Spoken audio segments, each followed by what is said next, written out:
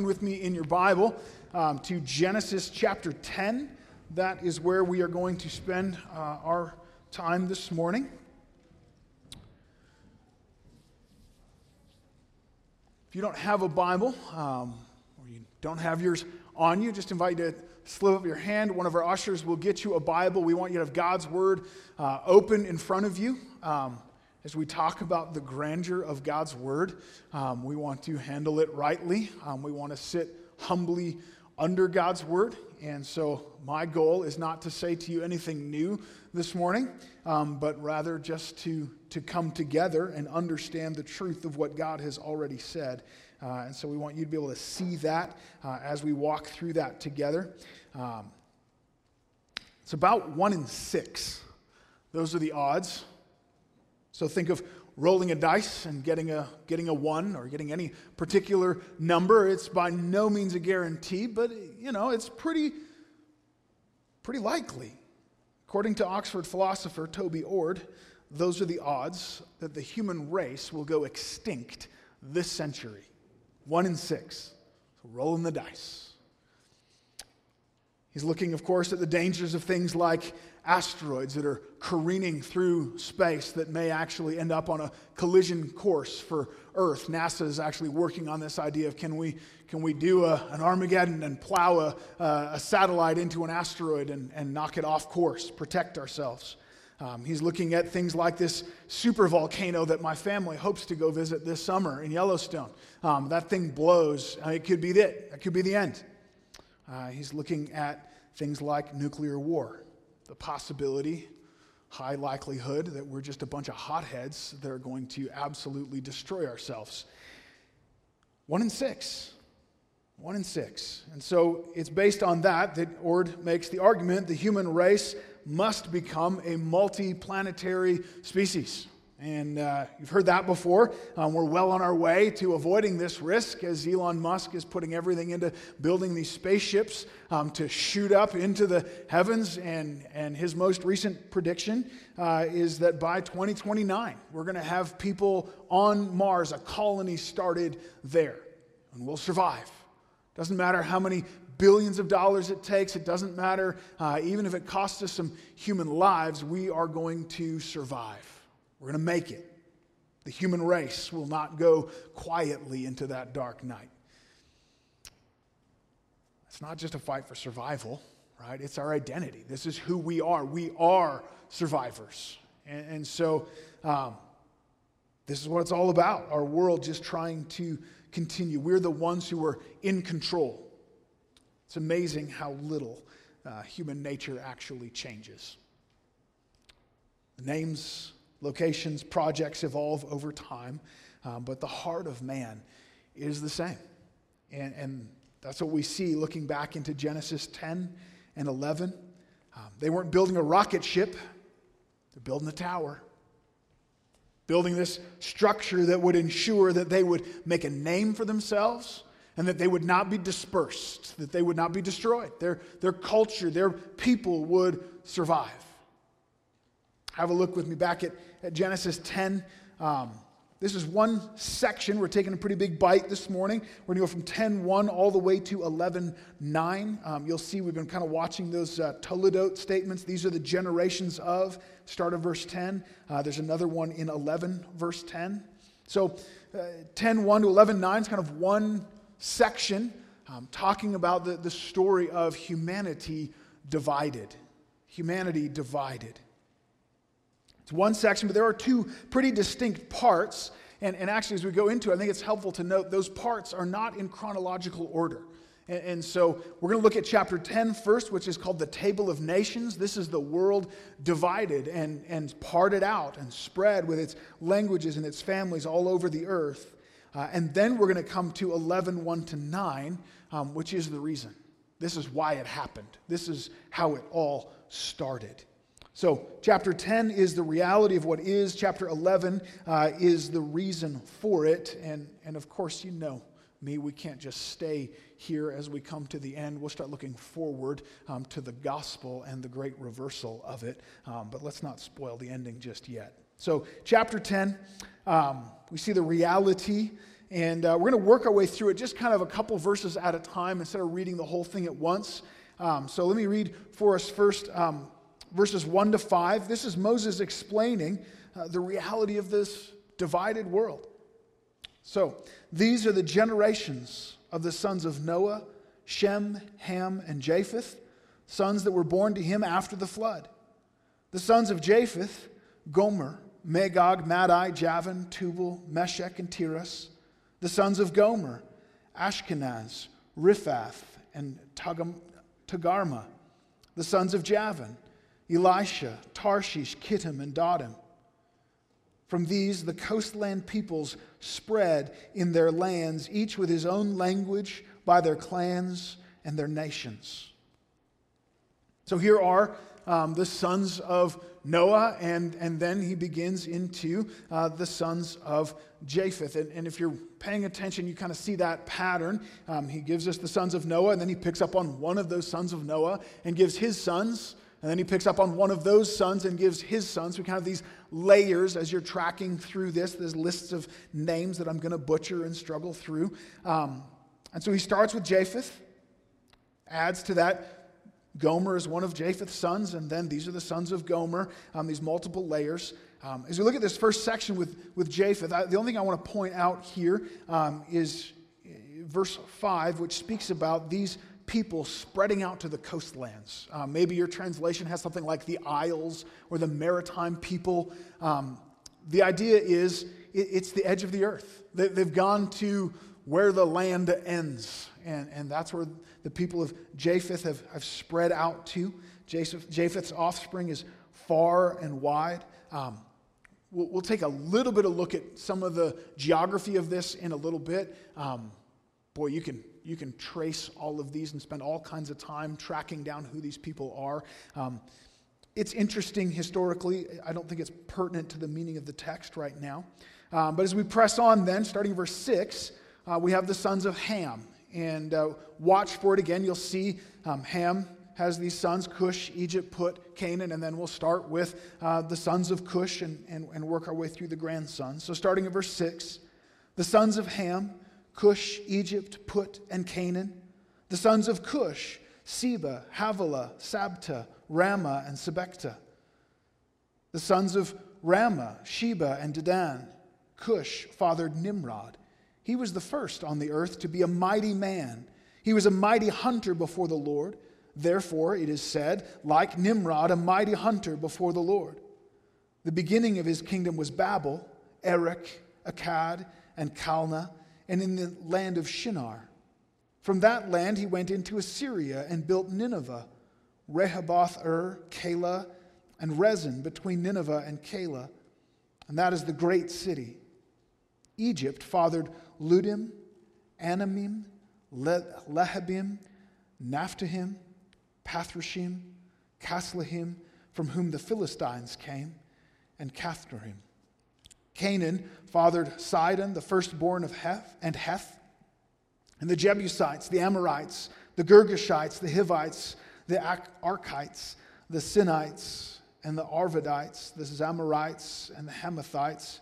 Afterwards, the clans of Canaan dispersed, and the territory of the Canaanites extended from Sidon in the direction of Gerar as far as Gaza, and in the direction of Sodom, Gomorrah, Admah, and Zeboim, as far as Lasha.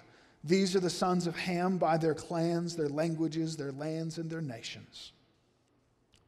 So if you didn't catch it with Japheth, you begin to see it here more clearly. These sons are also founders of cities and nations. And so a number of translations, right at the beginning, they will have Mizraim instead of Egypt. I'm not sure what their logic is in that. Mitzrayim is just the Hebrew word for Egypt. And of course, Egypt is the beginning of the nation of Egypt. And so we know where he settled. We get to the sons of Canaan, and we see it as well. He doesn't even list them as names. He lists them as peoples. He lists them as tribes, the Amorites, the Girgashites, the Hivites. We're going to run into them in the land of Canaan later in the Old Testament. Now, if you remember from last week, Ham sinned against his father, Noah. And so Noah cursed Ham by cursing Canaan. And so if we look back, you can flip back one page, we see this out of Noah's mouth. Chapter 9, starting verse 25, Noah said, "Cursed be Canaan, a servant of servants shall he be to his brothers." He also said, "Blessed be the Lord, the God of Shem, and let Canaan be his servant. May God enlarge Japheth, and let him dwell in the tents of Shem, and let Canaan be his servant." So that's the kind of paradigm that we're working on as we move through this. Canaan is cursed. Ham has this dark shadow over him. He was disobedient. Shem is the son whom God will bless. Shem is the one that Yahweh will be his God. And then Japheth is kind of in the middle. And Japheth is going to be blessed as he's brought into the tents of Shem. And so it's not too surprising then, the way that Moses has laid this out. He starts with Japheth, who's kind of the least significant, and then Ham has a little more information, and then Shem will come to follow. And it's interesting then, too, as we're reading about Ham, and we're seeing these nations of Egypt and Canaan and the enemies of the Lord through the Old Testament in so many ways, the enemies of the people of Israel. And it's in the line of Ham that we have Nimrod. Nimrod gives us a hint of what's coming in chapter 11. Verse 8 says that Nimrod was the first on the earth to be a mighty man. First, it could be read, Nimrod began to be a mighty man on the earth. Nimrod, we're told, is a mighty hunter, and so much so that this saying came out of it. He's talking to the people. You know how you guys say, like, a mighty hunter before the Lord, like Nimrod? Well, this is where that came from. Nimrod was a mighty hunter. There's some discussion over this phrase, before the Lord. What does that mean? Does that mean he was an honorable hunter? I don't think so, the way this is laid out. I think the best explanation, this idea of before the Lord, is drawing its attention to the greatness of it. Kind of like we would say, he is the best hunter in the world. They would say he's the best hunter before the Lord. It's also not clear what exactly is meant by hunter here. He's this great hunter, mighty hunter before the Lord. But then as he lays out what he accomplishes, it's not hunting animals. It may well be hunting people. He is a mighty warrior. Either way, that's what comes out of this statement of conquest that follows. And Nimrod founded these cities, these regions, the city of Babel, or Babylon, as it will later become known. From there he went to Assyria and Nineveh. Nimrod was a great man in the eyes of the world. He was powerful, massively successful in the line of Ham. We'll come back to him in a minute. But it's interesting, this story doesn't follow Nimrod. It makes this statement. He was this mighty, powerful man, and then moves on into the line of Shem. So look with me. We'll follow the line of Shem then here, starting in verse 21. To Shem also, the father of all the children of Eber, the elder brother of Japheth, children were born. The sons of Shem, Elam, Asher, Arphaxad, Lud, Aram. The sons of Aram, Uz, Hul, Gether, and Mash. Arphaxad fathered Shelah, and Shelah fathered Eber. To Eber were born two sons. The name of one was Peleg, for in his days the earth was divided, and his brother's name was Joktan. Joktan fathered Almadad, Shalaph, Hazarmaveth, Jerah, Hadoram, Uzal, Dikla, Obal, Abimael, Sheba, Ophir, Havilah, and Jobab. All these were the sons of Joktan. The territory in which they lived extended from Mesha in the direction of Shephar to the hill country of the east. These are the sons of Shem by their clans, their languages, their lands, and their nations. These are the clans of the sons of Noah, according to the genealogies in their nations. And from these the nations spread abroad on the earth after the flood. So, as I said, Bit of a picture of generally where they have spread to. Sons of Ham are down in the green, and Japheth is up into the coastlands, up in the north and to the east, and Shem is kind of in that middle region. You can see Canaan is marked out with a red box there, and the arrow is pointing to where the city of Babel, or Babylon, is, to the best of our knowledge. And not perfect. As we read through these, a lot of these names have historical connections, other biblical connections that you can tie together. Some of them are a little more guesswork, but that's generally what's going on. Shem, introduced as the father of the children of Eber. Again, not 100% clear, but that may well be where we get the term Hebrew, Eberu. And so verse 25 tells us that to Eber were born two sons. The first is Peleg, and it says, for in his day the earth was divided. And there's all kinds of speculation about what that means. I think it's fairly obvious, the context. The earth is divided in 11:1-9. They're spread apart. I think that's what that's referring to. The second son is Joktan, and we get a massive list of names, the sons of Joktan, but nothing more is said of the descendants of Peleg. And the reason for that is there's another genealogy picking up in chapter 11. We'll get there. Peleg gets set aside for the moment. That genealogy in chapter 11 will start again with Shem, and we'll run down through Peleg. It doesn't even mention Joktan, and eventually brings us to Abraham. And the rest of the book of Genesis is playing out that genealogy. And so that's just kind of set aside. We'll get there in a minute. It's the family through which God's blessing would eventually come. And I think that's an amazing contrast as we're working through this genealogy and seeing these different men. Nimrod is this mighty hunter before the Lord. He is a man's man. He is successful. He is respected. He would have been known and feared throughout the world. He had it all. Like, this guy is your first alpha male. He is pulling up in his Lamborghini with a pretty lady on his arm, eating his steak, doing his thing, probably smoking a cigar on his way to his yacht. All right, this is Nimrod. He's got it. Who's Peleg? He's nobody. We know basically nothing about him. But God doesn't glorify Nimrod. God doesn't look at Nimrod and say, hey, there's a man. I can use that guy. This is going to be great. No. His legacy amounts to nothing. Actually, it's worse than nothing. It's nation after nation of wickedness and rebellion against God and judgment. God uses what is weak and small in the eyes of the world, the unimpressive. He's quietly but faithfully unfolding his plan. It's so easy to get distracted. It's so easy to see greatness in the eyes of the world and to desire to be mighty and impressive. I want to be successful, right? I want to be that. I want to be a world changer. But the question from God is not, are you willing to be a great and mighty man for God? Rather, are you willing to quietly, faithfully persevere for him? Are you willing to be a Peleg, a minor character, a footnote in the story of the world, but a minor character through whom the blessing of God comes? Two radically different stories here. Matthew chapter 20, 26, 27, Jesus said, whoever would be great among you must be your servant. Whoever would be first among you must be your slave.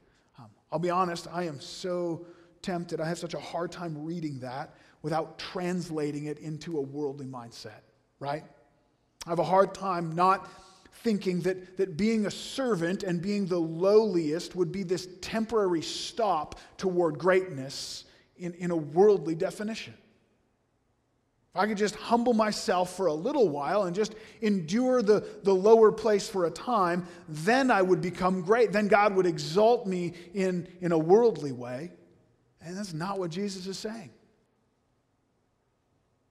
Servanthood is the greatness. Lowliness is the position of honor. Greatness in the eyes of the Lord is radically different from greatness in the eyes of the world. They are not the same thing. It sets us up a little bit for what's coming next. This is the reality. The people of the earth are spread all over. They're scattered amongst the earth. They're divided. We see over and over again at the end of each section, verse 31 is the last one. These are the sons of Shem by their clans and their languages and their lands and their nation. Even the sons have this broken apart, diverse, divided reality. And you'd be tempted to think, this is it. They're fulfilling the mandate that God gave them. Isn't this exactly what they were supposed to do? Right? Be fruitful and multiply and fill the earth. Unfortunately, that's not the case. It's not the case. Take a look with me at the reason, and we see this beginning in chapter 11, verses 1 to 9. Let me just read this section all together for us. Chapter 11, starting in verse 1. Now the whole earth had one language and the same words. So we're flashing back. This is before chapter 10. The whole earth is one language, same words. And as people migrated from the east, they found a plain in the land of Shinar, and they settled there. And they said to one another, "Come, let us make bricks and burn them thoroughly." And they had brick for stone and bitumen for mortar. Then they said, "Come, let us build ourselves a city and a tower with its top in the heavens, and let us make a name for ourselves, lest we be dispersed over the face of the whole earth." And the Lord came down to see the city and the tower which the children of man had built. And the Lord said, "Behold, they are one people and they have one language. This is only the beginning of what they will do, and nothing they propose to do will be impossible for them. Come, let us go down and there confuse their language so that they may not understand one another's speech." And so the Lord dispersed them from there over the face of the earth, and they left off building the city. Therefore its name was called Babel, because there the Lord confused the languages of the earth, and from there the Lord dispersed them over the face of the earth. So the reality from chapter 10 might look like they're being obedient, they're dispersing and covering the earth, but as we come to chapter 11, we see, we didn't get here willingly. We didn't get here according to plan. We must have been fairly soon after the flood. The whole earth had one language. They've settled together in the plain of Shinar. Interestingly, the plain of Shinar is where Nimrod began, and he began with Babylon and then moved to Akkad, which is probably the origins of Acadia, just to the northeast of that. Here they are in the plain of Shinar, and they're saying to one another, "Let's build a city. Let's build a defensive position where we can gather together. Not only that, let's build a tower in this city, and we're going to build a tower with its top in the heavens." Pause. What are they doing? What are they trying to do? What are they trying to accomplish here? They're trying to reach up to God. They're trying to elevate themselves up to the plane of where the Almighty God lives. Even the word Babylon, the name that this city would later become known as, in Assyrian, it's written Bab-Eli, which means the gate of God. This is the gate of God. This is how we get to heaven. There's their gateway. It's interesting, the first sin in the Garden of Eden. Why did Eve take the fruit of the tree of the knowledge of good and evil? What did the serpent say to her? "If you eat from it, you will be like God." Be like God. They're trying to elevate themselves then, and they're trying to elevate themselves again. The text shows they're doing it for two reasons. First, they say we want to build this tower to make a name for ourselves. We want to be remembered. We want to be famous. We want to be important. We want to be like Nimrod. It's self-worship. Along with that, it says they're making this tower so that they would not be dispersed over the face of the whole earth. Ironically, that's exactly what God had commanded them to do, disperse. And they said, no, we're going to build a tower so that we're not dispersed. Of course, being dispersed would be the end of their culture, the end of their group, the end of their reality together. They don't want to be destroyed. They want to have their autonomy and their strength together. The Israelites reading this would have seen some irony here as well that we probably miss from our perspective. The Israelites, later in their existence, would have been quite accustomed to building with stone and with mortar. These people are using bricks, which we like our bricks, but their bricks are just dried mud. And then there's a replacement that happens. Instead of mortar, they're using bitumen, tar, pitch. Like, this is not a good plan. Can you imagine building a tower and using oil sands as you're in a hot climate? This is terrible. Israel would have been reading this and snickering to themselves. Really? They're going to build a tower out of baked mud and tar? This is not going to end well. What do they think? This is a joke. It's terrible. It's an embarrassment. And the Lord comes down to see. This story is actually laid out very poetically, driving toward that line. The Lord came down. He's not impressed. He's not threatened and worried. No, in fact, as God wants to see this tower that's supposedly built up to him and his dwelling place, well, he needs to bend down to see. He's like a grown man on his knees looking at this little anthill. He's not threatened. He's not impressed. As I looked at this passage a little more closely, it struck me. I've always read, I hate it when people's phones ring in church. My goodness.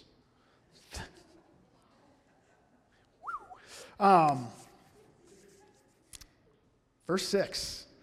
The Lord says, this is just the beginning of what they would do, right? If they're doing this, there's no end to what they will accomplish. And I always took that as a statement of humans' grandeur and all the things that we could accomplish. And again, it almost sounds like God is intimidated. Just imagine what they could accomplish.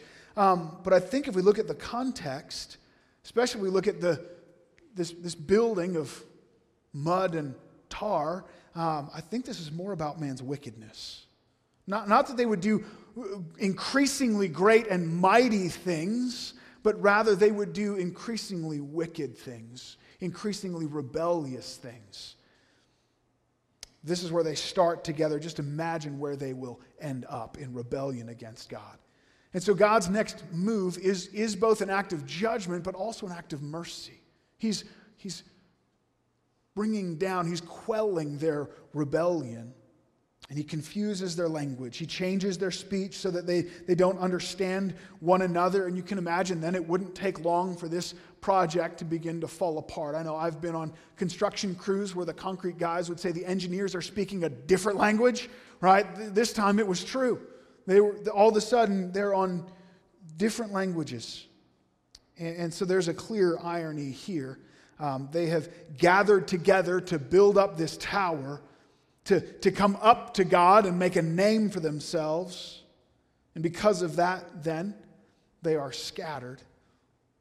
God comes down and spreads them out.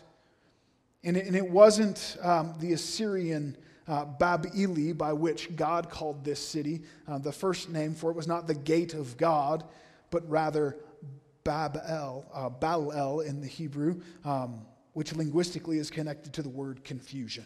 Their great name ends up as a name calling. You're confused.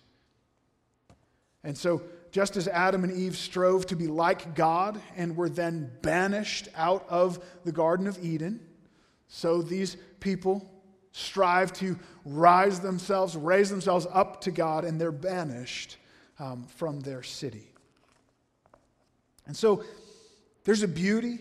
There's a glory of God in the diversity of cultures and nations and languages in the world around us. God will absolutely redeem that and make it glorious. We'll see that in Revelation. But there's also a sense that reality, as we know it, is a testimony to our rebellion, to our sinfulness.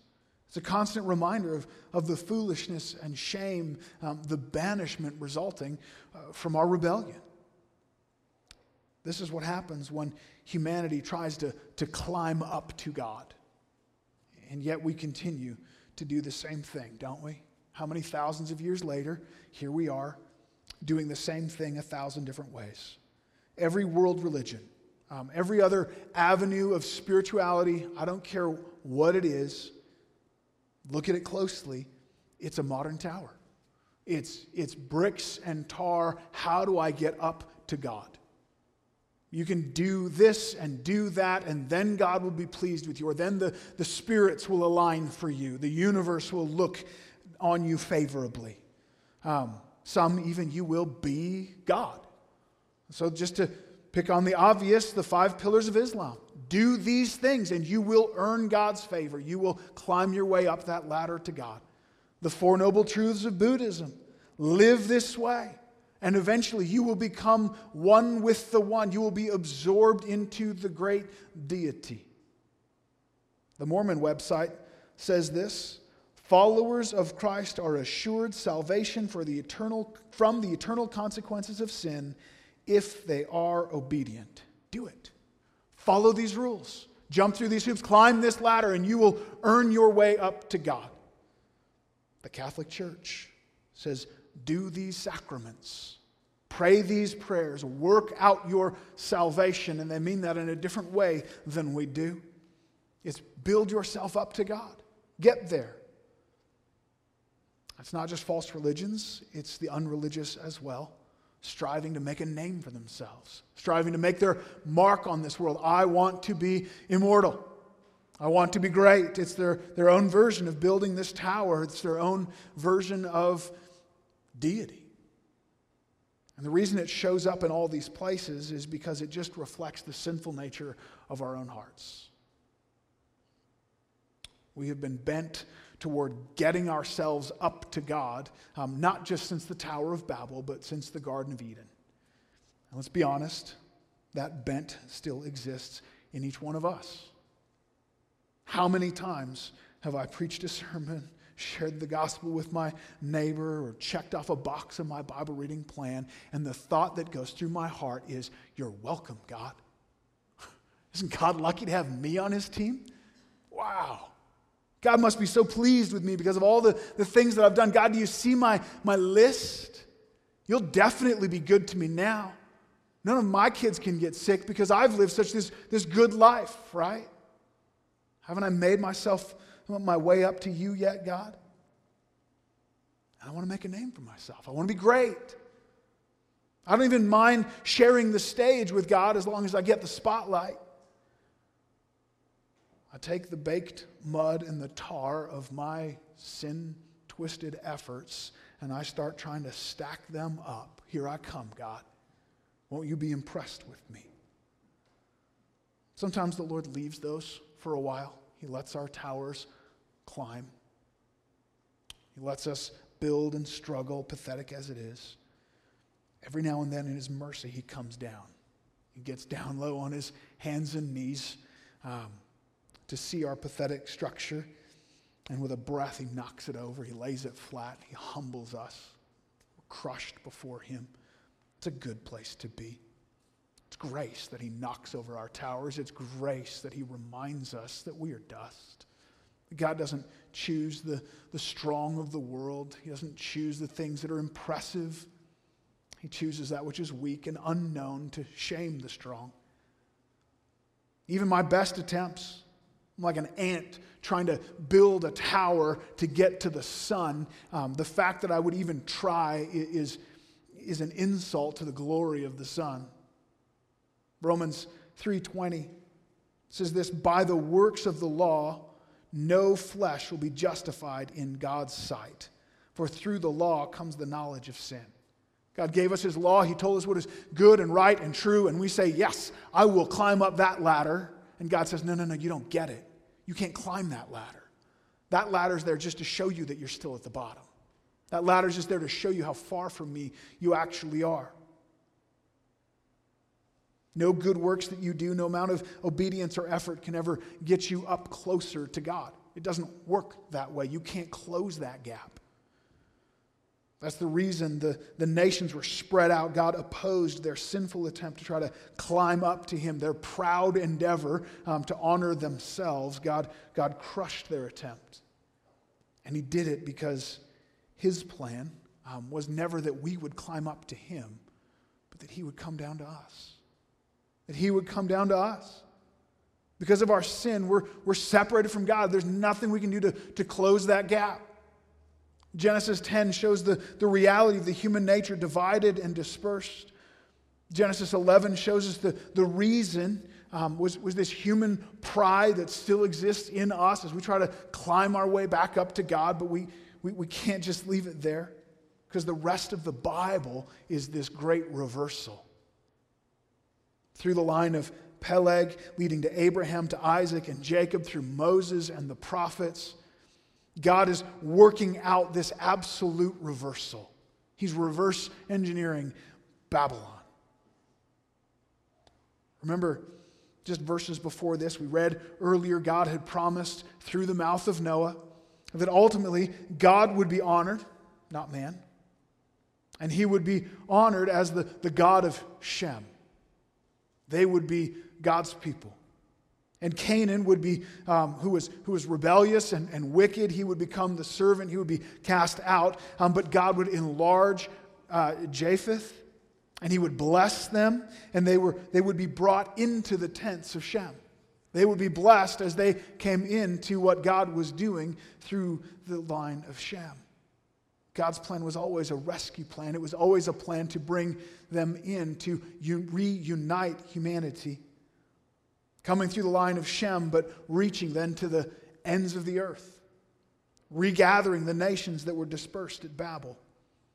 And so in the very next chapter, the Lord says to Abram, listen to these words with Babel in your mind. Listen to these words with the blessing and curse of Noah in the back of your mind. Genesis 12, just verses 2 and 3. The Lord says to Abram, I will make you a great nation, and I will bless you and make your name great, so that you will be a blessing.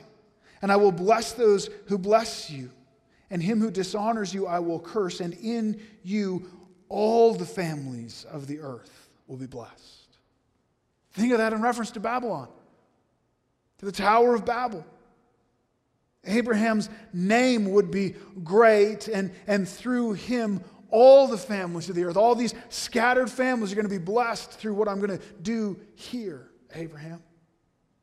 Psalm 67, much later in Israel's history, as David is sitting on the throne, he says this, may God be gracious to us and bless us, the descendants of Shem, and make his face shine upon us, that your way may be known on earth, your saving power among all nations. Let the peoples praise you, O God. Let all the peoples praise you. You say, may God bless Israel, the descendants of Shem, so that all the nations would know his salvation. Notice peoples there is plural. It's not people. It's not just many individuals. It's the nations. It's the peoples, the families. He's looking to God's blessing to the families and tribes of the earth. Jeremiah 4:2, the Lord says to disobedient Israel that they need to return to him. Stop running away from him. He's about to send them off into captivity in Babylon. And he says, if you swear, as the Lord lives, quote, so if you would speak this way, if you would say, as the Lord lives in truth and in justice and in righteousness, if you would return to the Lord, then nations shall bless themselves in him, and in him shall they glory. If Israel would come back to the Lord, then the nations would come to the Lord. They would see his glory through them.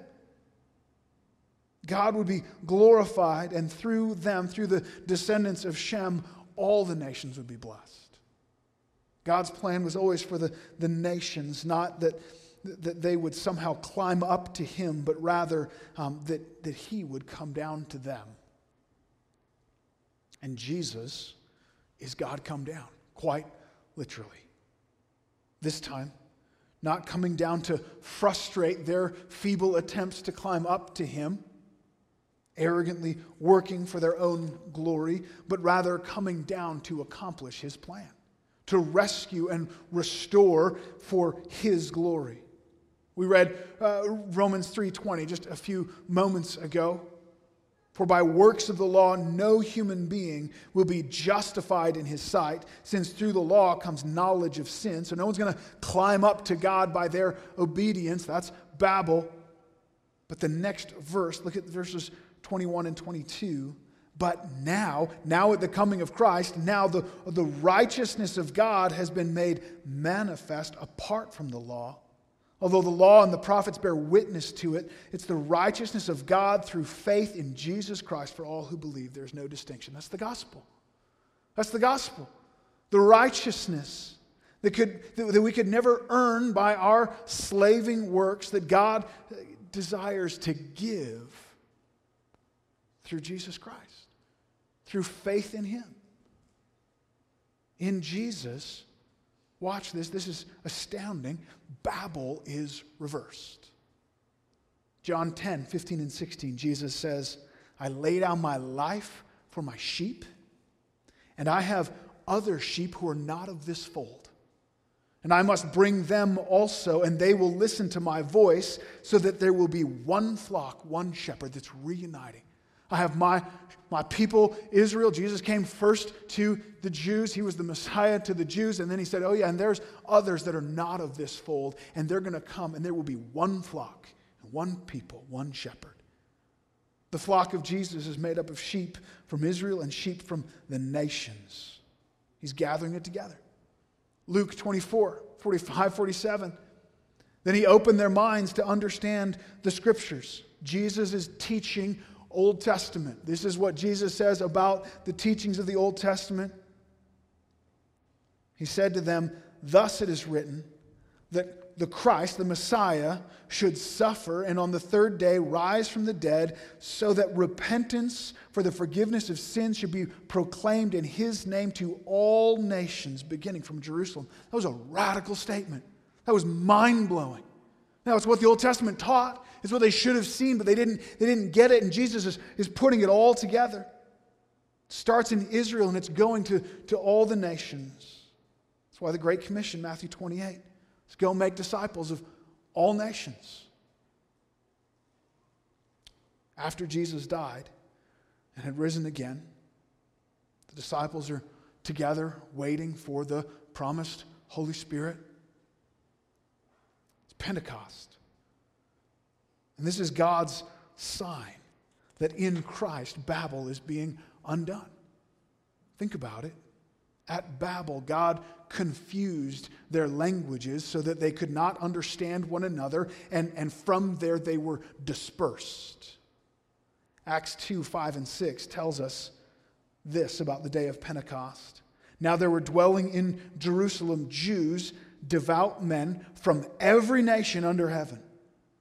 And at this sound, the multitude came together, and they were bewildered because each one was hearing them speak in his own language. You ever wonder what the gift of tongues was about? Why on earth? What was it for? What's the point? What's it? Why? I don't understand. This is why.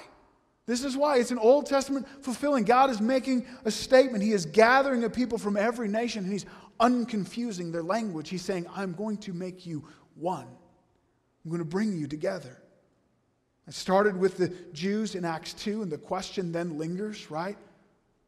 Is this just for us? Is He just gathering Jews from every nation? And then as we work our way through Acts and we see the gospel continue to go out and they're wrestling with this reality, Acts 10:44, as Peter is sharing the good news of Jesus with the Gentiles, footnote, the Greek word for Gentiles. We have these weird Bible words that we use and we don't know why. Even the word tongues, the word behind that is glosse. It's just languages. Here the word Gentiles is ethnos. It means the nations, the ethnicities, the different ethnic groups. Peter is sharing with the different ethnicities, people who are not Jews. And while Peter was saying these things, the Holy Spirit fell on all who heard the word. And the believers from among the circumcised, that's the Jews who had come with Peter, were amazed because the gift of the Holy Spirit was poured out even on the Gentiles, even on the nations. For they were hearing them speaking in tongues and extolling God. And then Peter declared, can anyone withhold water for baptizing these people who have received the Holy Spirit? And this is so important, just as we have. God fulfilled his promises to Israel as he came. The Spirit is poured out, and now the Spirit is poured out in the exact same way on the nations. This is a shock to the believing Jews. This is what they had missed from the Old Testament. The coming Holy Spirit was God's fulfillment to them, but God's plan had always been broader. God's plan was always that to bring Japheth into the tents of Shem. He was fulfilling it to the nations. The promise of God's rescue was always to come through the Jews and to the nations. The gift of tongues was never just a party trick. It is a very intentional sign. And it's a gift of languages used by God pointing to this reality. He's undoing Babel. He's bringing back together what had been separated. And in Christ, we who are from many nations, tribes, families. I think I'm like 164th Jew. I don't know if that gets me anything, but not a whole lot. We are the nations. We are the Gentiles. And we're brought back together as sons of God, direct descendants of one Father. 1 Peter 2, 9 and 10 says this of the church. Peter's writing to the church scattered of multiple nationalities, and he says to them, but you are a chosen race, a royal priesthood, a holy nation, a people for his own possession, that you may proclaim the excellencies of him who called you out of darkness into his marvelous light. Once you were not a people. You weren't a people. You didn't have an identity. You were scattered. You were multiple different peoples. You were Genesis 10. But now you are God's people. Once you had not received mercy, but now you have received mercy. We're adopted. We're brought in. We who were once not a people, we were scattered nations. We were divided and antagonistic and bickering. Now we are a new people, a chosen race, a royal priesthood, a holy nation. His language couldn't be any grander. It's the church, a new nation under Christ, a new people, a new creation made up of Israel and every other nation brought in. And so Revelation 5, 9 and 10 celebrates this. For you were slain, and by your blood you ransomed people for God from every tribe and language and people and nation, and you made them a kingdom of priests to our God, and they shall reign on the earth.